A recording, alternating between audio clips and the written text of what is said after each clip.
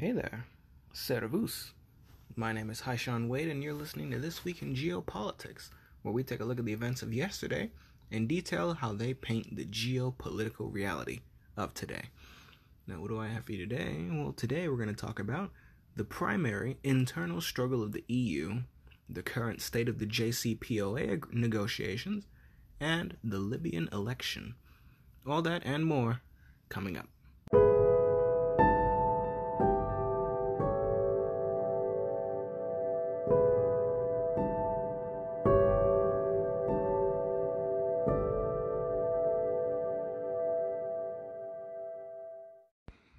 Alright, let's get into the rapid fire news. So, Palestine and Israel continue bitter fighting in the West Bank as Venezuelan President Maduro affirms he will not abandon the Palestinians. Although no promises of significant aid were made, and this sort of continues the trend we see between Israel and Palestine fighting each other. But what I have noticed over the course of us observing this conflict is that Israel has sort of taken up a more aggressive stance than they have before, as over the recent weeks, and this one as well, Israel has continued its efforts to push its population into areas that are previously, well, and currently, but areas that are currently Palestinian dominated. And in the process, they're forcing the Palestinians off. It's something they've been doing for a long time, like a very long time. But as of now, we see them doing it at a much more aggressive rate and pushing more people off at a time. Because we also have Israel announcing that they want to double the number of people, the number of Jewish people specifically, living in the Golan Heights, another majority Palestinian area where they're trying to force the Palestinians out. Which leads me to ask, are they trying to settle the issue by being as aggressive as they are? Because as it stands, they're getting a really big pass. Like, there's so much, you see so much condemnation of China over the Uyghurs and of China over not the Ukraine. You see condemnation of Russia over Ukraine and Belarus, but you don't see condemnation of Israel. So, well, you see it just not among political leaders. You see it at more of a grassroots level from people who object to the things that Israel is doing. But you see more outrage towards countries like China and Russia for what they're doing, as opposed to what Israel is currently doing right now. They have a pass, and so it seems to me like it's caught on to the Israeli leadership that they have this pass, and now they're trying to see how far they can run with it before someone either calls them out, or if they can just settle the issue altogether by forcing the Palestinians off of more and more land and territory. And if that's all they're able to do, then I guess from the point of the Israelis, that's fine. You've settled larger portions of the issue by stripping the Palestinians of more land, which you could do in waves every time attention dies down from you. And, or at the very least, once they start getting criticized more, they can just go back to the really, really, really slow pace that they were doing the same thing before. Because if they do it slowly, then you don't get condemned as much. And it seems like that's the path Israel seems to be going down to me, as I have been observing this. And I guess that's just the solution they're going to choose to go with. Because I don't see how they're going to settle it. Because when I look at a map of Israel, I can't help but ask, who thought that would be a good idea? To have Israel, and then small patches of Palestine on either side of Israel. One side has the West Bank, the other side has the Gaza Strip, where they have access to the Mediterranean. But it's not contiguous. You have to go through Israel to get from one part of Palestine to the other. And I'm like, who thought this was a good idea? If anything, you should have, like, the border between, say, either Israel and Egypt, or the border between Israel and Lebanon, that strip of land, that should have been Palestine. Choose one so that there's a contiguous country. I don't know who thought that the borders that we have currently for Israel and Palestine were a good idea, because it's created conflict. Palestine is not a contiguous country, and although that's something you've seen in Europe before, these people used to be contiguous under the Ottoman Empire, or when they were a UN directory, technically under British control, and when they were under the various other empires like Rome and the Mamluks. Case in point, Palestine has almost always been able to interact with the rest of Palestine, but once you've established Israel in this strange way, where it cuts through Palestinian lands, you create a problem. And it's not like you're going to be able to redraw the borders now. Well, Israel's trying, but I don't think Israel's going to agree to, okay, let's start over. We're going to have Palestine here, this strip of land in the south, and then the Israelis get to live up here in the north, which, in my opinion, should have been done from the start. But instead, now people are settled in. People have adjusted to the borders that be. Well, not the Palestinians. But you're never going to get the Israelis to agree to a sudden change of borders like that, especially after everything they've done to the Palestinians and are currently doing to the Palestinians. This problem could have been avoided, but because it was not, and because such a deliberate lack of diligence on where people live, which I guess is emblematic of the Middle East's borders in general, but this lack of diligence in where people lived when drawing the borders of Israel and Palestine have created this problem. And now it's reaching a point where it's come to a head, and Israel, who has the strength to do something about it and the pass from the international condemnation, now they're going in for the kill. And using the flare-up in violence and fighting between them and Palestine is the justification for doing so. And quite honestly, I feel like that may just be their best option, and it feels strange to say that. You don't really like watching people bully other people, basically, especially in this pretty ground level way where it's literally you're forcing someone off their home. But what option does Israel have? They keep getting into fights with the Palestinians. Their way of life is different from Palestine. It's a clash of culture. They're both claiming the same plot of land, because that's Jerusalem. What are you going to say? The whole Crusades were fought to reacquire this land. It's Jerusalem. But the Palestinians have been living there for hundreds of years as well. So who gets the claim to the land?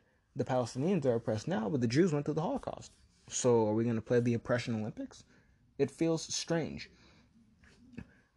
Now, me personally, I don't want to be a part of this conflict. But watching it and the way it's playing out, it seems like a tragedy unfolding right before our very eyes. And we see a couple of those, and you can just take a look across the pond to Ukraine to see yet another tragedy as well. But what option does Israel have in dealing with this problem? Because they were doing it slowly over time. Maybe they could stop, but would the bad blood be too much to overcome at this point? Have they already crossed the point of no return? I mean, I guess we would never know that unless Israel really did stop pushing people off their land. And that might be the only course of action, other than both Israel and Palestine being occupied by a foreign power and forced to live together, but simultaneously having essentially the open borders of internal migration. Because if you're conquered by another country, now you're not two countries anymore, you're provinces within a country, which means open borders between you and the other, but not between you and, say, another country. So, foreign occupation, a potential rapprochement, and what Israel are currently doing seems to be the three options available to them, the three realistic options anyway. But among those realistic options, the rapprochement seems to be the least likely due to the bad blood on both sides. Now, bad blood hasn't stopped rapprochements from happening. Arabia and Iran are in the midst of a swimming rapprochement right now, and I'll cover that in a little bit. But as it stands, I don't think enough time has passed with the two not being straight up hostile to each other for them to pursue this. The blood is fresh, and it's hot. There's been killing all this year, and people being forced off their homes. But what is Israel going to do? Because remember, the fighting keeps breaking out between them and Palestinian groups who don't want Israel to exist in the first place. Then, well, that's just an unacceptable demand from the point of Israel. People talk. I brought it up way back when the fighting first began, and people criticized Israel for an outsized response to rockets that were shot at Israel because few people died to those rocket strikes, but a lot of those rockets were taken down by the Iron Dome. And I brought up the point, if those rockets had hit their targets, we'd be having a different conversation about whether or not Israel's response was heavy-handed, too heavy-handed. The fact of the matter is, these are just two different civilizations. Two different peoples who don't need to hate each other. It's not like they're just destined to kill one another.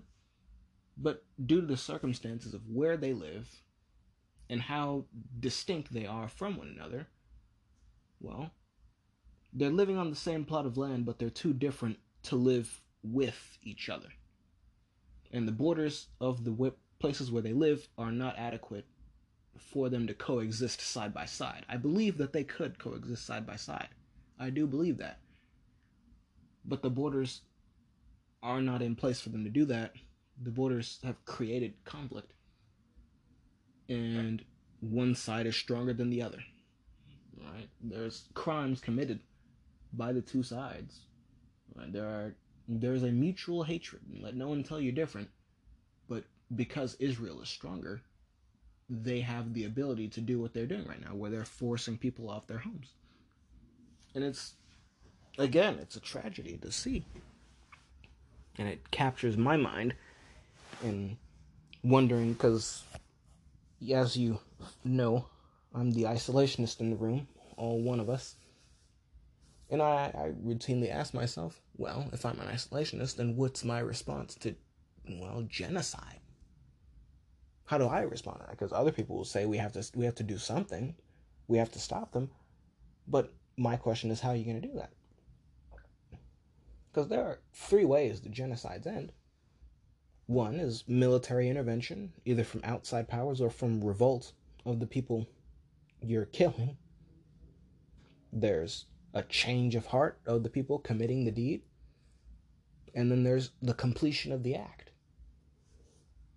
So, with those three ways that genocides end, how do I, as the guy who doesn't want to be involved in any of this, how do I respond to that? It's a strange conundrum. And issues like this sort of bring it up back to the forefront of my mind, because I guess I still haven't answered that question myself. Although, I'm pretty sure I'm leaning towards the I still won't get involved. But that's Israel and Palestine.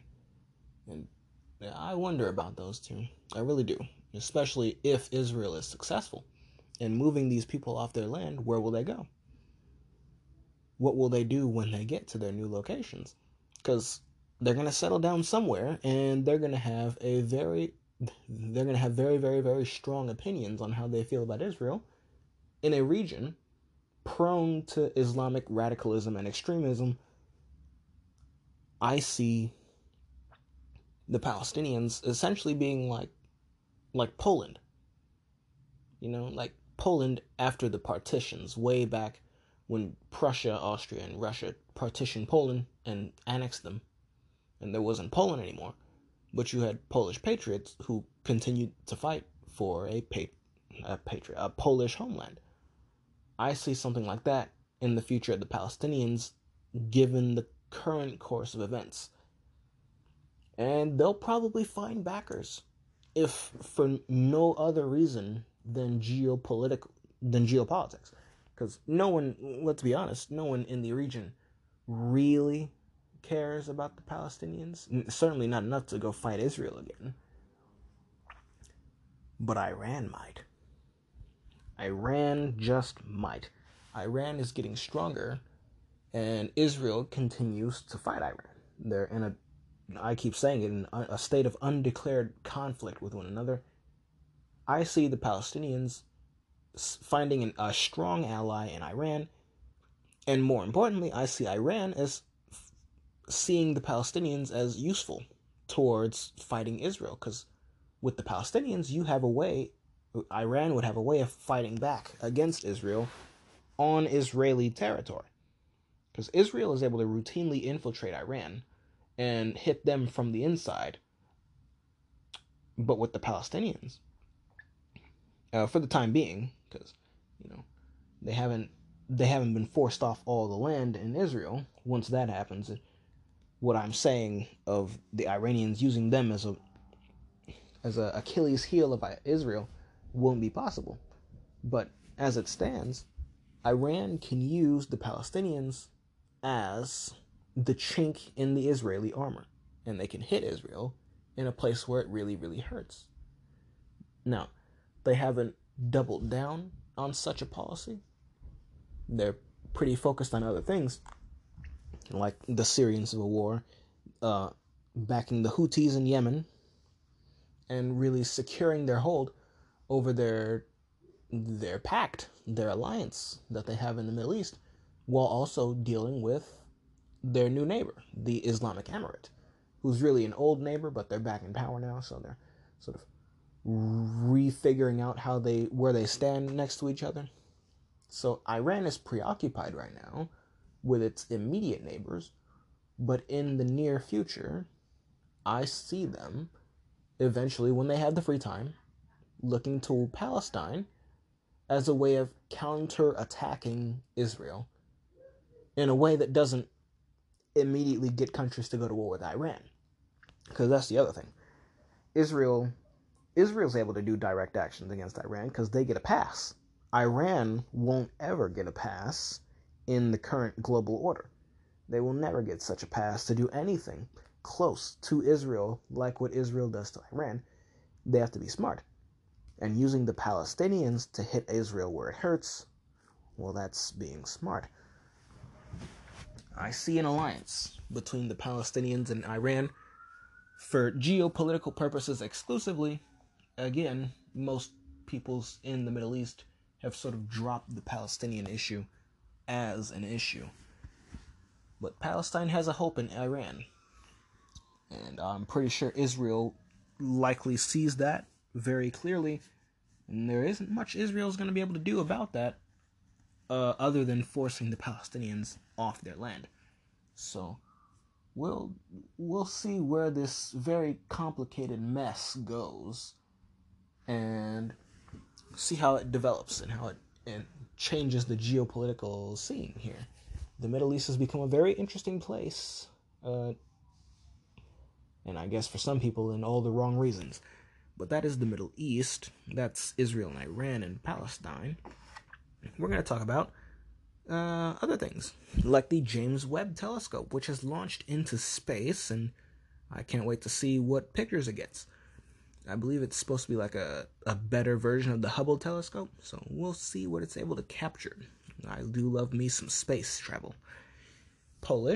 In Poland, the Polish Deputy Prime Minister, Jarosław Kaczynski, has accused Germany of trying to build a Federal Fourth Reich, and that is in quotes, Federal Fourth Reich, and this is a part of a larger criticism of attempts that have been made by Germany and also by France, attempts that have been made by those two to federalize the Union. And I say this because Kaczynski also accuses the European Court of Justice of being an instrument of that process, the federalization process. And that sort of brings me to one of the things I see with the EU. One of the big problems that it runs into routinely. I talk about the constant, perpetual secession crisis that they're in, and I mean that. They're in a perpetual secession crisis with varying degrees, mind you. It's there aren't too many large-scale secessionist movements from the EU as it stands, not since Brexit, but the EU is constantly struggling between which way it's going to go, because it can't stay the same.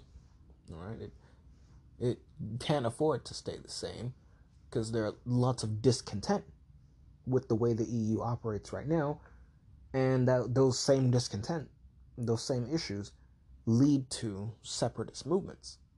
And people that don't want to be part of the EU, people that don't want to be a part of the Euro, people that want, like Britain, their independence. So the EU cannot afford to stay the same, especially when it comes to its neighborhood, where it's constantly getting into fights with Russia, but it has no way of exercising its strength beyond its borders. And I bring that up as well. It's really good at imposing restrictions on its member states, but it's really bad at imposing its will on countries that are not in the EU. The EU has almost negative power, where they can benefit other countries by harming their own internal economies, but they can never strike out or lash out at even just a neighboring country to the EU. So the EU cannot afford to stay the same, especially if it's going to continue to pursue anti-Russia policies. They will not survive that at all. As they are now, they have to choose. Will they go forward with federalization, or will they fall apart?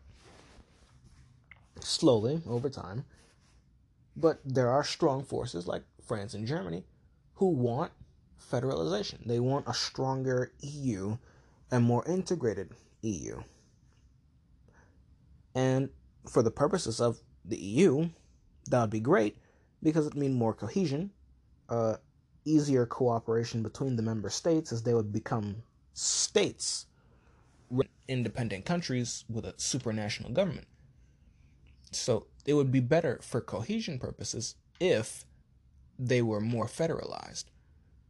But the problem that they run into when they do that is there are countries that resist federalization. They only want to be a part of the EU for security and for economic access to the bloc.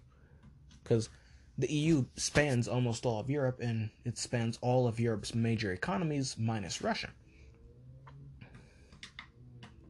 But beyond the benefits, those economic benefits and security benefits of being a part of the Union, a lot of countries in, say, Eastern Europe, especially in Eastern Europe, don't want federalization.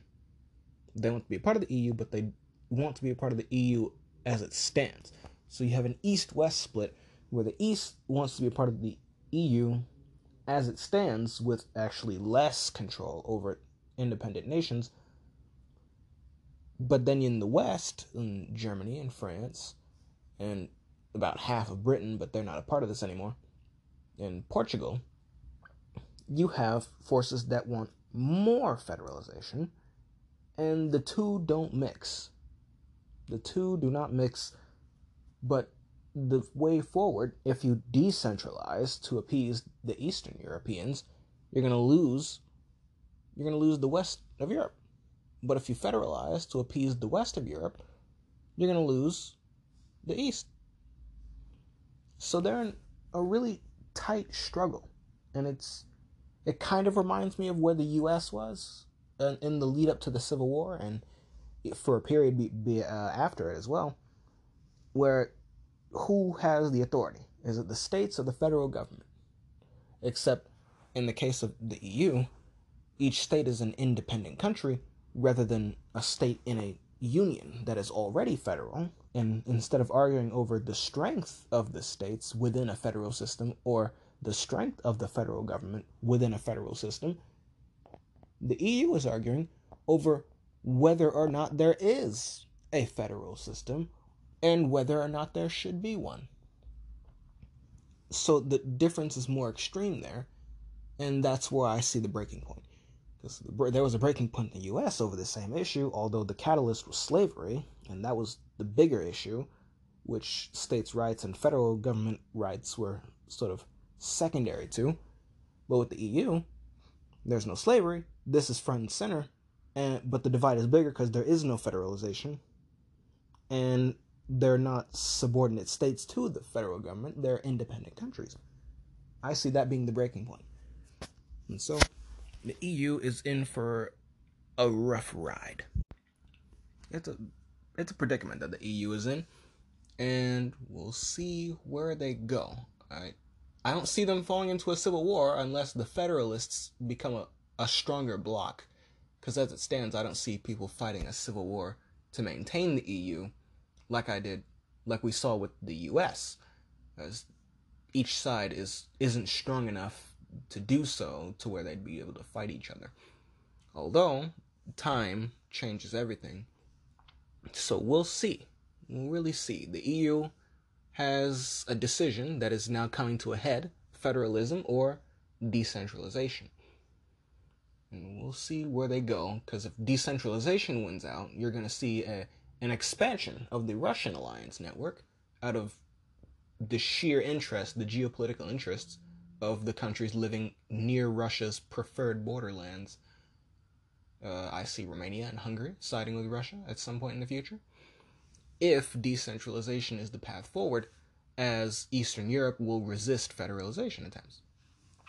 So I see this conflict, this internal conflict within the EU, coming to a head, and it will change the map of Europe. I can guarantee that much. There will either be a stronger EU, which is probably smaller, or there'll be no real EU at all, and it will continue to be the new Holy Roman Empire. We'll keep our eyes on that one. In other news, we have Saudi Arabia, and this is actually a big one. Saudi Arabia approves visas for 3 Iranian diplomats to take up posts at the Organization for Islamic Cooperation at the headquarters of the OIC. And where's that headquarters? It's in Arabia. Arabia has approved visas for 3 Iranian diplomats to take up posts at the OIC headquarters, which is based in Arabia. That is huge. That is absolutely huge, and it's the biggest sign, the biggest change brought about by the rapprochement between Arabia and Iran since the rapprochement began. And like I said, Arabia and Israel were de facto allies, but as it stands, Arabia is reconfiguring its place and its strategic politics to better suit the reality. Iran is the dominant power of the Middle East. Arabia seems to recognize that they can't keep fighting Iran as they are. They need some breathing room. And the best way to get breathing room when you're talking about a country that's right next to you is to make peace with them. And given the animosity between the two, and the two governments, and the two religions, Shia and Sunni Islam, this is huge, because you have the leader of the Shia world, Iran, making peace with the leader of the Sunni Islamic world, Arabia. This is going to be huge, and I suppose the next step at some point is going to be allowing Iranians to visit the holy cities in Arabia. Now that'll be the icing on the cake. That'll be the absolute icing on the cake. But it's possible. This thawing of relations between the two opens up a whole lot of possibilities. And I gotta say, the Middle East has become a very interesting place to look at. And it's just the changes. And it's not all violence and war. It's so interesting to look at. It's such a change of pace from what we've gotten used to when looking at the Middle East. But this is huge, it's meaningful, and it's peaceful. And you know what? I think it's a good thing. Now, I imagine Israel doesn't think it's a good thing, especially if the Iran and Arabia start to warm up more to each other. Israel is going to be the big loser here because Arabia was Israel's biggest ally in the region. Now Arabia is reconfiguring itself. At the same time, you have a lost U.S. foreign policy there. The U.S. foreign policy team doesn't quite know what they want. And when I talk to regular people, isolationism seems to be the unspoken word of the day. America is entering an isolationist phase from the ground up, and that's the force to be reckoned with, especially once it comes to fruition. I don't see America being involved in a whole lot of places, even places that most people can't imagine America not being in, like Europe, Western Europe specifically, and Oceania. My hope and my goal is for the isolationist wave to get us out of those places as well.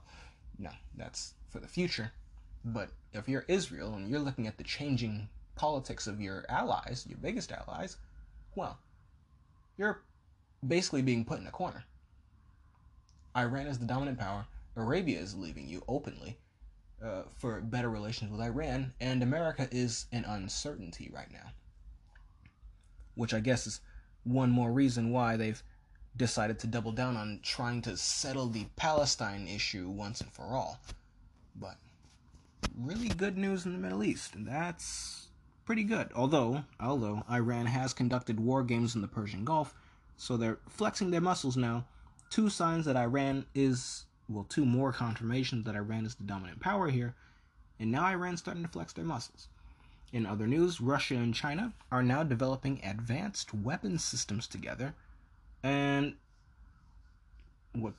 I guess we figured that they would at some point. The strategic alignment, the partnership, there it is.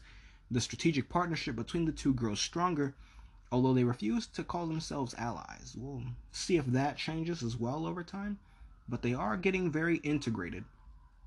And courtesy of that alliance, they choose to stay out of each other's spheres of influence, as I mentioned when talking about Russia's extended sphere in Central Asia. In the US, we have put a ban on products that have been made in Xinjiang, although Russia won't be doing that. So they'll probably turn to China they won't turn to China. China will turn to Russia to make up the difference as best they can, and probably Iran as well, who is also a part of the Belt and Road. So there's that.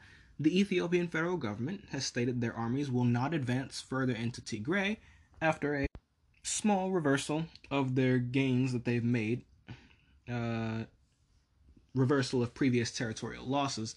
They've taken back some pieces of the Tigray, and they're halting their advance, which is probably a smart move. They don't want to fall into another trap and get encircled like they did before, and fall into the crisis that they're in now.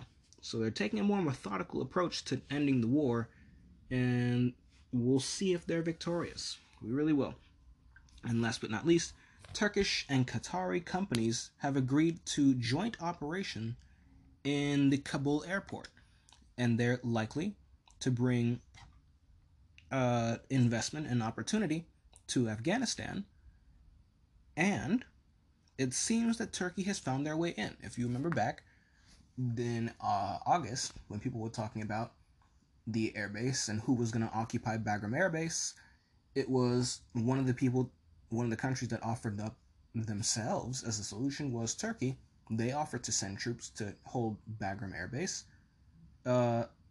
Afghanistan and everyone else said no. But now, Turkey has found their way in. And that was back when I was talking about Turkey poking and prodding at all their neighbors to see if they could get in somewhere. Getting in where they fit in is what I called it. And they have found their way into Afghanistan through the use of their ally, Qatar, and by by changing up the way that they were trying to get in. Instead of doing it through military means, they were doing it through their businesses. So now they have a foot in the door, or at least they will. They still have to work out the final negotiations with the Islamic Emirate itself, but they're making progress towards expanding their influence. And we will see where that goes, and I guess we'll get into the meat in a couple months. Alright, and we're back. Now we're going to talk about the JCPOA. I said last week I'd do an update on it, a more in-depth update. So here we go. The Joint Comprehensive Plan of Action, more commonly referred to as the Iran nuclear deal, is entering into another round of talks and discussions between Iran and the other participants on the deal: France, the UK, China, Germany, and Russia. The US used to be a part of the deal. We pulled out under the Trump administration, so now these are the participants of the discussions. The talks are currently set to return. The talks to return to the deal have continued to drag on, with negotiations set to resume in Vienna, which is the capital of Austria. They're set to resume in Vienna on the 20th. Oh, today. They're going to resume today. So that's what's happened so far. And according to Enrique Mora, the head chairman of the negotiations, the JCPOA Joint Commission will meet to discuss and define the way ahead. That's the quote there. He went on to stress making haste on dealing with major issues and objections to the deal. Then saying, "Welcome to the 8th round." And my response is 8 rounds. 8 rounds. Goodness. I know I deliberately ignored talking about this for a while because I thought that there wasn't much of an update to give. And I thought last episode was a bit lackluster, so I decided I would do a more in-depth update on it. But I guess there isn't much of an update. It seems like I knew more about what was going on than I gave myself credit for, because they're still stalled. And it's strange to me because every time I gather up the news for the episodes, there's always at least 1 or 2 articles talking about the deals and the talks about this deal. And they're always, every week, it's always there in the background. And I thought that maybe after a while there'd be something to update on, but I guess there just wasn't much of an update. I mean, if they haven't sorted out the outstanding issues, as Mora had put it, then this deal really hasn't moved an inch since the negotiations restarted, and the negotiations clearly haven't gone anywhere since they've been renewed either. This is probably why the Iraqi foreign minister now wants direct talks between Iran and the US. Now, whether or not that'll happen is up for debate. Well,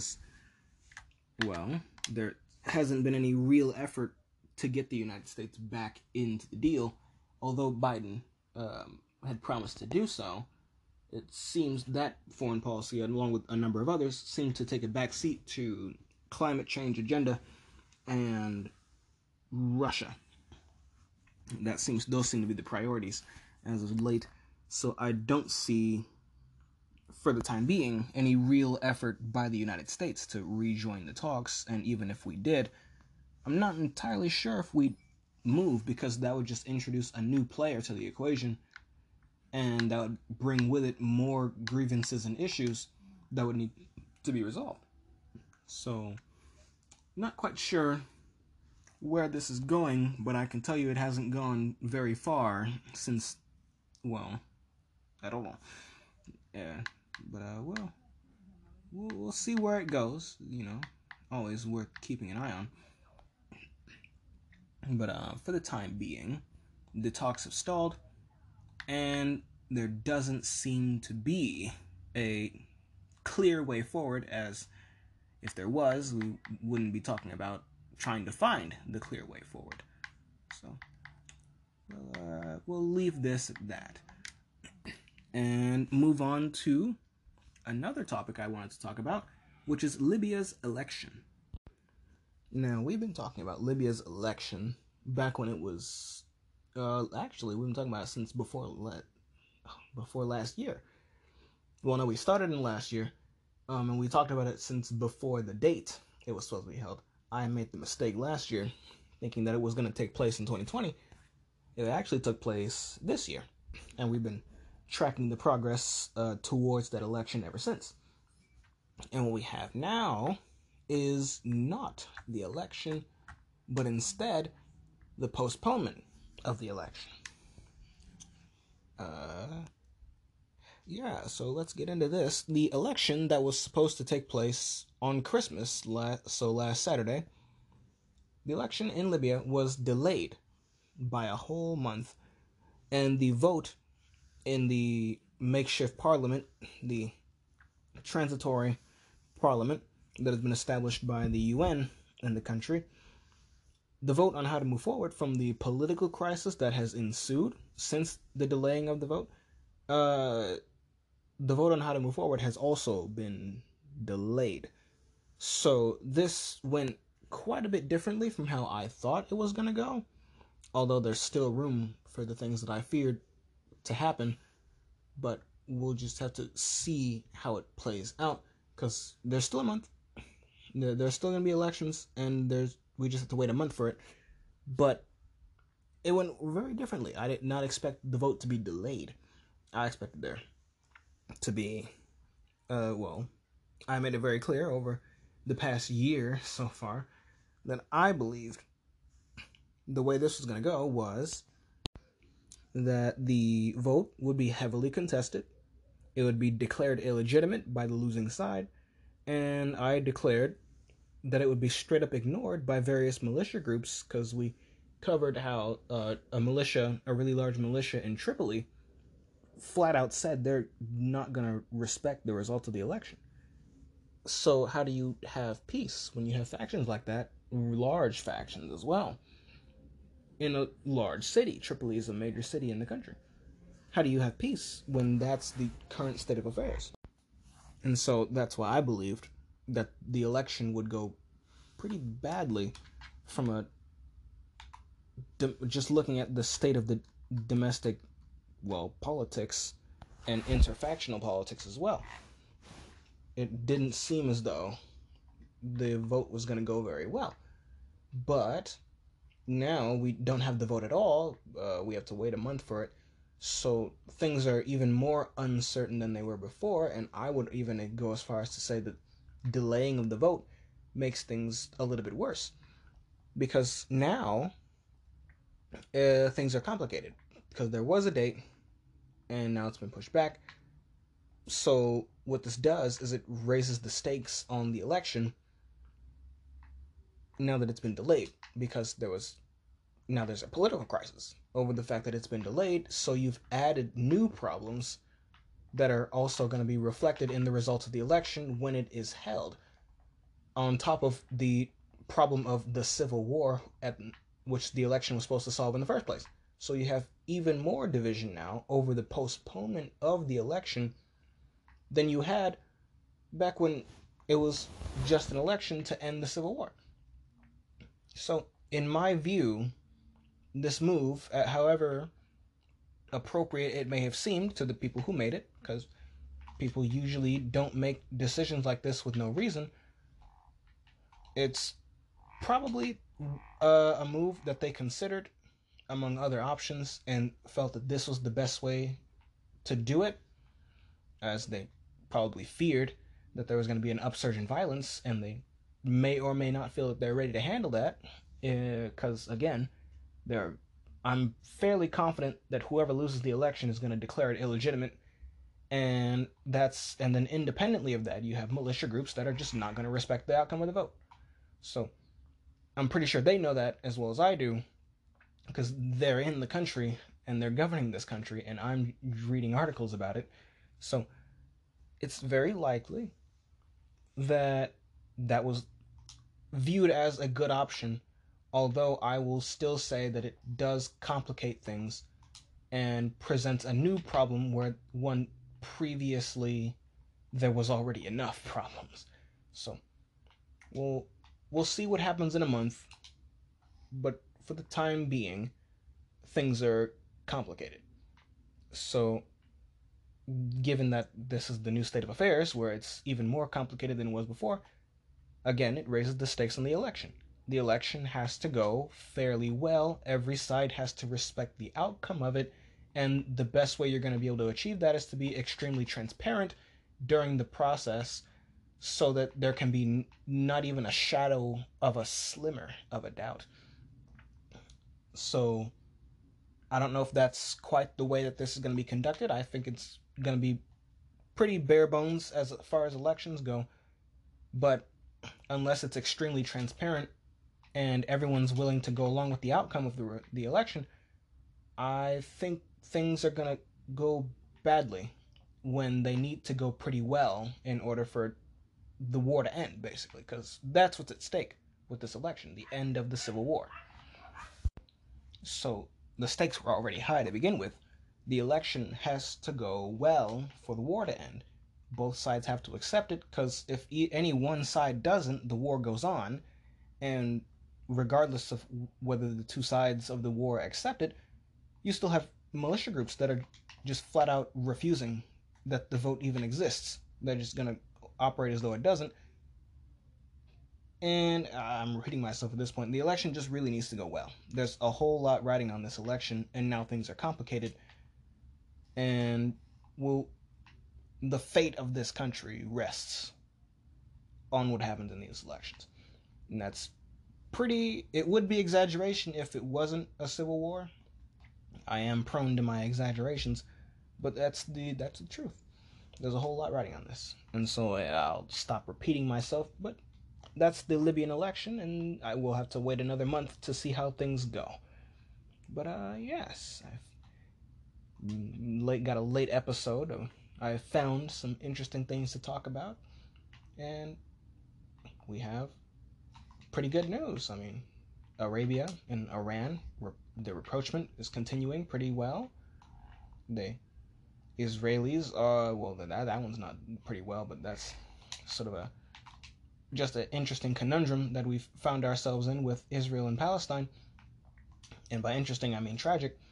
But yeah, I've found a way around the drought of news, and I know there's a lot to talk about, but a lot of the major issues that most publications are talking about are things we've already covered, and multiple times at that. There's a lot of talk about war between Russia and Ukraine. There's a lot of talk about Taiwan.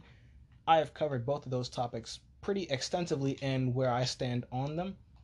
So I don't think that there'd be much meaningful that I could contribute to those conversations that I haven't already said. The situation hasn't changed enough. And as far as the situation in Eastern Europe, as I call it, the Eastern Question, I was already doing weekly updates on that. So, yes, I've managed to break through the wall of no news to get you another good episode. But that's all I have for you today. I hope you've enjoyed today's broadcast on my geopolitical podcast. These last two have been a bit shorter than usual, but I've made it. We've made it to the end, and we found some pretty interesting things to talk about. For once, we're not talking about mass death, like we do when we talk about Africa and spheres of influence and wars over here and there and the prospect of wars here and there. It's nice to talk about peacetime happenings on the geopolitical scene. But I hope you've enjoyed today's broadcast on my geopolitical podcast. The world is changing, folks, and we are going to have fun watching it together. Now, I've been your host, Haishan Wade, and you've been listening to This Week in Geopolitics. So, till we meet again next Monday, servus.